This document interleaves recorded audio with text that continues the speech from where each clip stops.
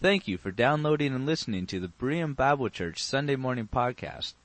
Berean Bible Church is located in Shoreline, Washington, morning worship at 11, and many more events throughout the week. For more information, please visit our website at www.bereanshoreline.org. Here I am. I was just kind of scooting around. Anyway, feels like it's been a long time since I've been here, but we were gone for 2 Sundays. I was here last week, but I don't know, it just feels like it's been a while. I don't know. You guys have all been here, but so 3 weeks ago, right around this time actually, I was in New York running the New York City Marathon. And thanks everyone. Oh wow, that's great. How many of you have run a marathon before? 1, 2, 3, 4. All right, good. A handful of you. That's great. How many of you just breezed through it? No problem. Kyle, come on. No, it is hard, isn't it? Man, that's so hard. I did the Seattle one last year too, which is happening like right now in Seattle, which is terrible. Like 3 days after Thanksgiving to have to run a marathon. That's, but it was, man, it was hard. It was a lot of fun, but, it was like right around mile 17 and 18 is where it started to get really hard for me. And I started getting texts from people who I'm pretty sure were in church at the time. Cause there was like an app where you could see where I was and they could see that I was slowing down and I was getting texts from people. So thank you to those of you that were encouraging me while not listening to the sermon. Multitasking, right? But so when you train for a marathon, they say you typically don't want to do any training runs longer than like 20 miles, 22 at the most. Just because it takes so much out of you if you run longer than that in training, you'll lose energy. So what gets really hard, like right around mile 17, those of you that have done this before maybe experience this as well. So when you're doing a training run, and it's like, okay, I 20 miles is my longest run, and you get to like 16, 17 miles, you're like, I'm tired, but I only have like a half hour to go. 35 minutes, 40 minutes, like I'm almost there. When you get to 16 miles in a marathon, you still have 10 more miles to go, which is just like, it does stuff to you mentally. Those of you that have done this before, like it's like, wow, I am still so far away from the finish. You start having all these questions like, why did I sign up to do this and all that kind of stuff. People pay money to do that kind of thing. Anyway, but it was great, and I appreciate all of you that afterwards. I'm assuming Pastor Jim mentioned something about it because a ton of people were talking to me about it after I got back. And then the weekend after that, we were at the marriage conference, which marriage is its own kind of marathon, right? And in a good way, people love you. Sometimes you say stuff and then you realize that probably wasn't the best thing to say. Anyway, so it's good to be back. It's good to be sharing with you this morning. We're going to be in Hebrews chapter 10. Hebrews chapter 10, we're working through wrapping up our foundational 50 memory verses. Encourage you to continue memorizing through the year. Next week we'll start Advent as well, and we'll have a devotional guide to guide you through the different days of Advent and Christmas as we prepare. We already have our Christmas tree up, and thanks to the people who came in yesterday to help decorate. And so we're in our verses for today are that you'll be memorizing this week are Hebrews 10 verses 24 and 25. And I'm going to read those to you, and then we're going to talk a little bit about the context. But first, let's have a word of prayer. God, as we open your word together as your family, as we have gathered and we've worshiped together and sung and prayed for one another and reflecting on just who you have called us to be this morning, we ask that we may hear your words to us, that we may be challenged by them, that we may be encouraged by them, that we may be changed by them. And we just ask that we hear your voice to us this morning, that the things that are of me and my own thoughts and ideas, that they will be quickly forgotten, and the things that are of you that we'll hold fast to and follow after. Pray this in your name. Amen. Okay, so verses 24 and 25 of Hebrews chapter 10. It says this: "Let us consider how we may spur one another on toward love and good deeds, not giving up meeting together as some are in the habit of doing, but encouraging one another, and all the more as you see the day approaching." So those are the verses that you're memorizing this week, but there's a context to these because this is actually the third thing that the author of Hebrews is saying, let us do. And so if you look back in verse 22, he says, "Let us draw near to God with a sincere heart, with the full assurance that faith brings, having our hearts sprinkled to cleanse us from a guilty conscience and having our bodies washed with pure water." Then in verse 23, "Let us hold unswervingly to the hope we profess, for he who promised is faithful." And so he's three things that he's saying, these are the things that we ought to do. We're going to focus specifically on the last one there, because that's our verse for today. But I just want to point this out and point out that if you go back even a little bit further into verse 19, he says, here's why we're supposed to do this. And so he says in verse 19, he says, "Therefore, brothers and sisters, since we have confidence to enter the most holy place by the blood of Jesus, and by a new and living way open for us through the curtain that is his body, and since we have a great priest over the house of God, let us draw near to God, let us hold unswervingly, let us consider."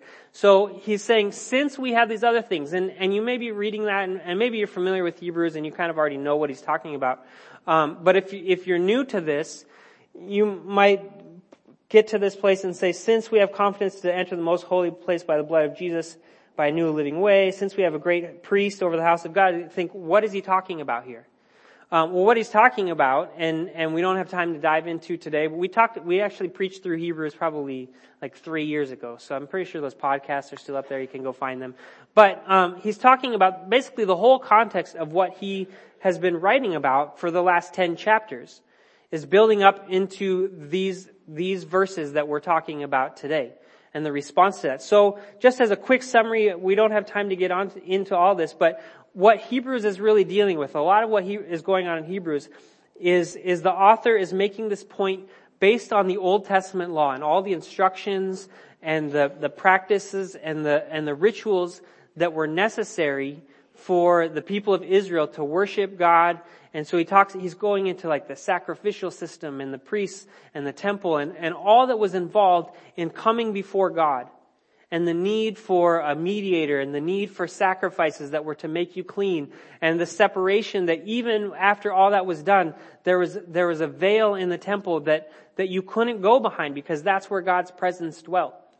And our author is saying that over these last 10 chapters has been saying all of that practice and ritual and the things that we did in order to access God has been fulfilled in one person, Jesus Christ.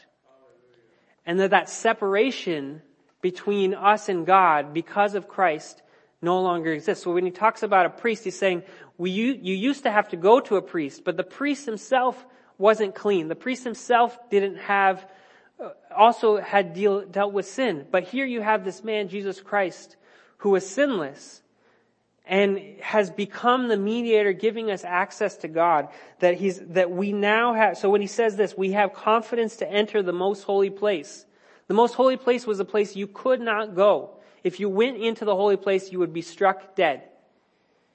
And he's saying now we can enter that place because of Christ. We can come directly into God's presence. We no longer need a mediator to help us access God.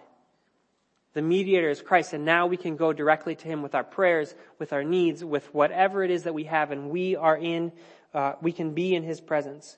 It says this way has been opened up by the blood of Jesus, that we have this priest over the house of God. So this is the context.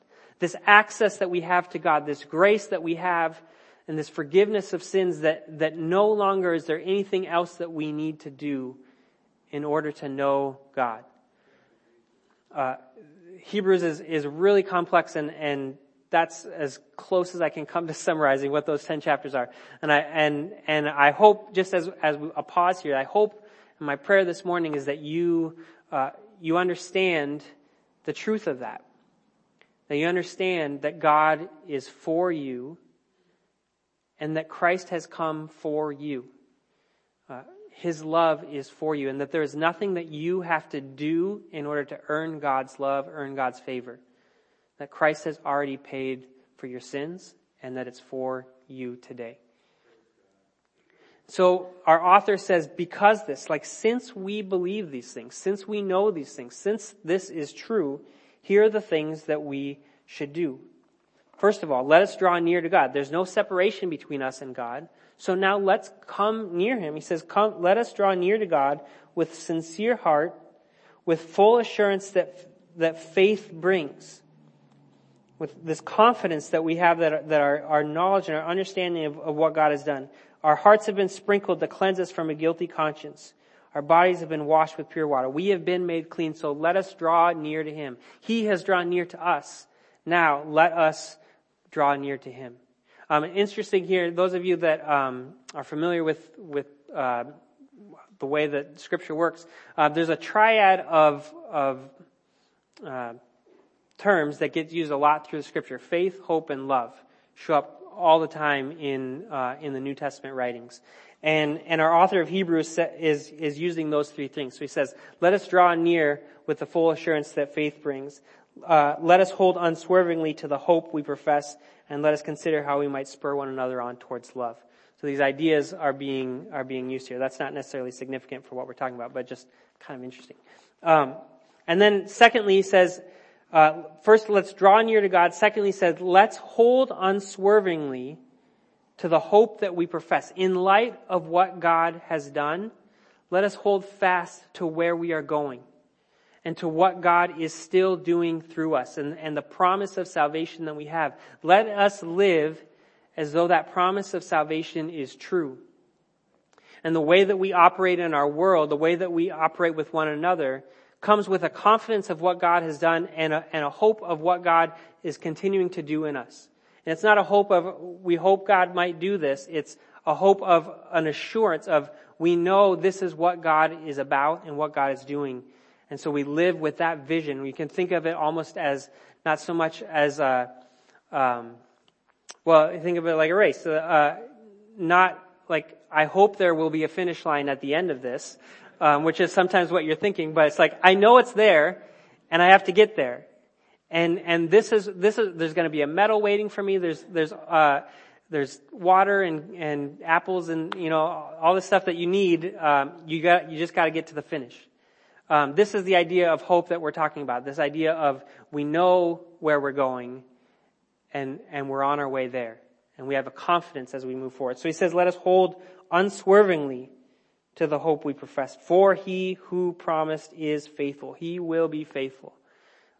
And then finally, our verses for today, he says this, let us consider how we may spur one another on toward love and good deeds, not giving up meeting together, as some are in the habit of doing, but encouraging one another, and all the more as you see the day approaching.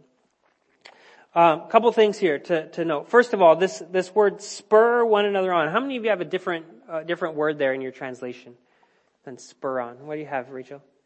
Stir up. Exhort. Provoke. Anything else? Encourage. Stimulate. Yeah. So this word, what was that one? Motivate. This word is, it's not very often used in the Greek, and in the New Testament, but it's the only other time it's word, it's a negative context. This is, you think about those of you that do horses, you think about what spurs do, right? They're not necessarily something that is pleasant, right? You use the spurs to kick into the animal to get it to move. It's, I would imagine, not being a horse, I imagine it's a painful thing. But this is the word. It's irritate. it's used to this idea of like outbursts, and we're bugging each other. We're irritating each other towards love and good deeds, is what the author is saying. It's not just like, hey, you can do it, but it's like kind of needling each other a little bit, is really the idea of what our author is getting at here. It says, consider how we might spur one another on towards love and good deeds. This challenge towards this responsibility, again, this is in light of all that the author has been talking about for the last 10 chapters. In light of what Christ has done, we ought to be considering how we might irritate each other towards love, might irritate each other towards good deeds.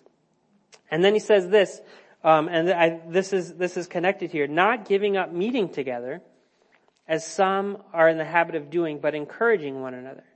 And so in the context of Hebrews, as far as we can tell, the reason that these people were in the habit of, or some people were in the habit of not meeting together, giving that up, is because of persecution. They're experiencing hardship, they're experiencing, later on he says, some of you have resisted not to the point of death, but there's a likely possibility that might come. So the reason why they would quit giving up meeting together was because they're afraid, a lot of them. But in our own we live in a culture where thankfully that is not a fear for us, that because we are Christians that we're going to be persecuted in that way. We know we have brothers and sisters today who have already met and worshiped, missionaries that we support. Pastor Jim was talking about that have met with great fear that they'll be put in jail, that they'll be taken from their families, that they don't know what happened. They can't share publicly what they're doing. And this is a real reality. And yet they meet together. They show up and they meet despite all this fear. But there are all kinds of reasons, even in our culture today, right, why we might not keep meeting together. And I understand that it's a holiday weekend and there's a 10 o'clock Seahawks game today. And so you all are here, which means maybe I'm preaching to the choir a little bit, because you've decided to show up even despite all those factors that might cause us to stop showing up. So you can maybe, if you look around you, if you see someone missing, you can text them later and say, "Oh, I was really thinking about you during church today." Not really. Yeah, we were talking about you. Really have a message you need to hear. No. Anyway, but there are all kinds of reasons why we might stop meeting together, right? Might not show up anymore. Let's be honest, we're all busy. We're tired.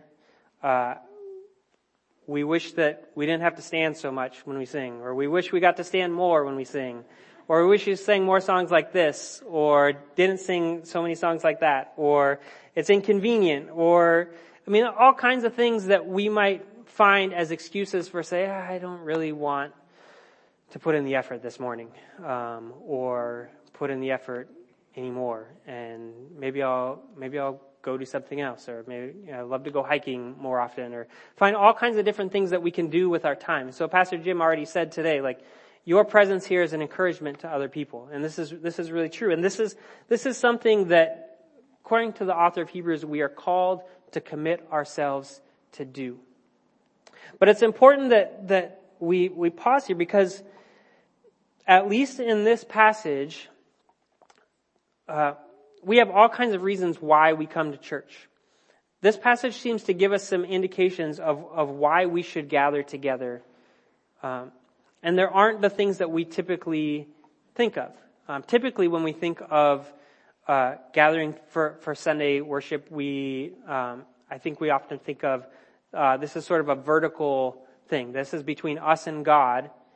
And so we have this conversation of, I wasn't really able to worship well this morning, or I was able to worship well this morning, or I didn't really grow in my spiritual walk with God this morning, like I didn't feel connected to Him.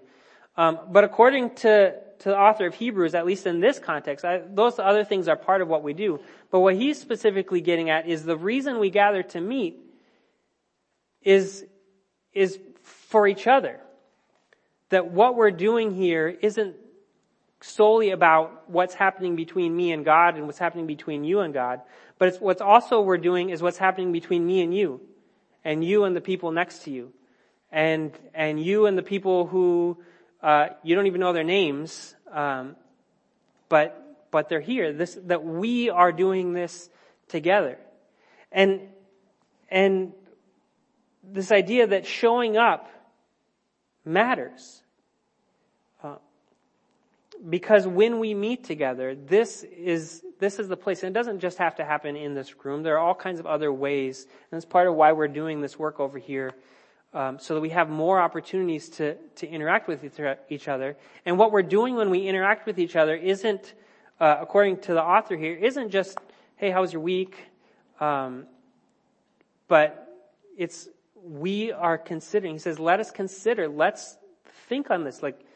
Figure this out. How can we provoke each other? How can we irritate each other towards love and good deeds?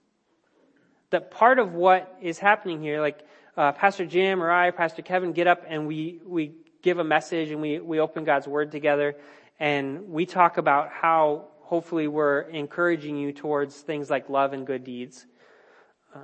But hopefully also you, when you come, are thinking, how can I provoke others towards love and good deeds this week? When I get together with my church, how can I provoke these people towards greater love? How can I provoke these people towards doing more good for those around them? How can we encourage each other as we do that? He says, all the more as the day is approaching, this idea of the day of the Lord, that things are getting harder. We could say that today, right? Things seem like just continual life is getting harder. Things in our world are getting harder. And he says, even more as we draw closer to when Christ will return. It's even more important for us to do this today. To gather and consider, how can I provoke another person towards love and good deeds? How can I encourage? How can I push a person that way? One of the things that happens when you're in a race, especially in a marathon, is so right around as I was saying, right around mile 16 and 17, there's a handful of people who you see them, and it's just like they got this. You can just see them. And they're not struggling. Or at least they appear to not be struggling. And the rest of us are. There's a handful of us that are just this is terrible. And other people just go on. But when you get to about mile 22 or mile 23, everybody is struggling. It's just, maybe the people who won the race maybe weren't struggling. But they were finished before I even started. So they're probably fine. But for those of us that are hanging around the middle of the pack there, it's hard for all of us. And that you're 3-4 miles away from the finish. But it's hard. And what happens, so there's people there watching the race and they're cheering for you and they're encouraging you, and that's great. But one of the things that was just amazing is that the people in the race are encouraging each other. And you see somebody struggling and somebody else says, come on, we can do this. I don't know that person doesn't know, but they're let's go. We're almost there. And as you get closer and closer to the finish line, it gets harder and harder, but it's almost there and you can keep doing this. And together they are, you don't want to keep running. And it's irritating to have someone say, yeah, you can do it. Especially if the person isn't actually doing it, right? They're holding up a sign. It's oh, you're great. Stop here for free pizza or whatever. It's that's not funny. But the people who are struggling with you, they know that it's hard. They know that it's difficult. And they are committed. They're running their own race, but they've also just taken some extra energy to encourage somebody else. And this is what we do when we gather together. Like, we're all figuring this out. What does it mean to follow Christ and to hold to our faith and to hold to our hope and to figure out what does it mean to do that here in Shoreline, in Seattle, in Kirkland, in the greater Seattle area in the 21st century. And what does it mean to be followers of Christ in this world? And when we gather together, we commit to spur one another on. And so here's my challenge for you as we wrap up. We have 5 weeks left in the year, 6 if you count today. And what I want you, I would love to have you commit to, consider, as the author of Hebrews says, how can you, every time we gather together, is there one person? It doesn't have to be the same person every time, but will you commit? Will you consider how you can spur one person on towards love and good deeds when you gather together this week? When you gather together next week. Don't just show up thinking, okay, what am I going to get out of this? But part of what we're doing here, part of what we're supposed to be doing when we commit to meeting together is to commit to each other as well. It's not what I'm getting at. Well, what am I going to give to somebody else? How am I? And let's be honest. Sometimes we don't want people to tell us what we should be doing or pointing us towards that. That's why I think that spur on, you might be irritated by it. You might, and let's frank, some of us at least, the Scandinavian side of us don't like to engage confrontation and we don't necessarily like to be that person to irritate but this is what we're asked to do here. Let's consider it. How can we spur one another on? We want to be a people who are bearing witness to the love of God in our world. Amen? And we don't all do that well. I would say all of us don't do that well from time to time, and sometimes we do. And sometimes it's the examples of others that encourages us to do it. And so we gather together, not so much because this is the event that gives us the answers, as much as this is the place where we come, we gather, and then we get sent back out to try again. And it's been hard for the week, and things are difficult, and we come back together, and somebody here challenges us, spurs us to say, okay, get back out and do it again. We encourage each other that as we continue to run this race. The author of Hebrews says in chapter 12, because we're surrounded by such a great cloud of witnesses who have gone before us, but who are also in this room with us. Let us throw off everything that hinders and the sin that so easily entangles, and let us run with perseverance the race marked out for us, fixing our eyes on Jesus, the pioneer and perfecter of our faith. For the joy set before him, he endured the cross, scorning its shame, and sat down at the right hand of the throne of God. Consider him who endured such opposition from sinners, so that you will not grow weary and lose heart. Let us consider him, Christ, who has paid for our sins, who has brought us into this access to God, and let us consider how we might spur one another on towards love and good deeds. Let's pray.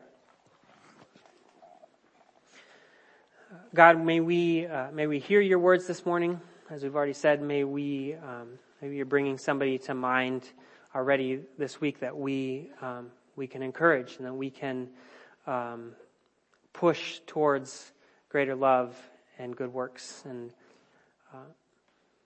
we just ask that you open our hearts to being changed, open our hearts towards one another.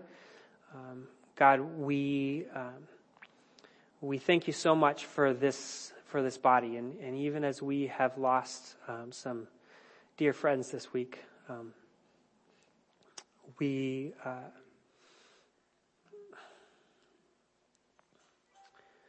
we're so grateful for the ways that they have been a part of who we are and a part of our family. And we pray that we may continue this work on this corner and as we go out into our communities. Pray this in your name. Amen. Please stand with us. As we go out from here today, just may those words stick with you this morning, that you, men and women of tender heart, forgiving others, take your part. Take your part in the act of forgiving, the act of loving, the act of doing good in the world is our worship to God. We gather to worship. We gather to encourage one another, to spur each other on, so that we can continue to worship when we leave this place. And so may your lives this week proclaim God's love in worship to Him. Go in peace.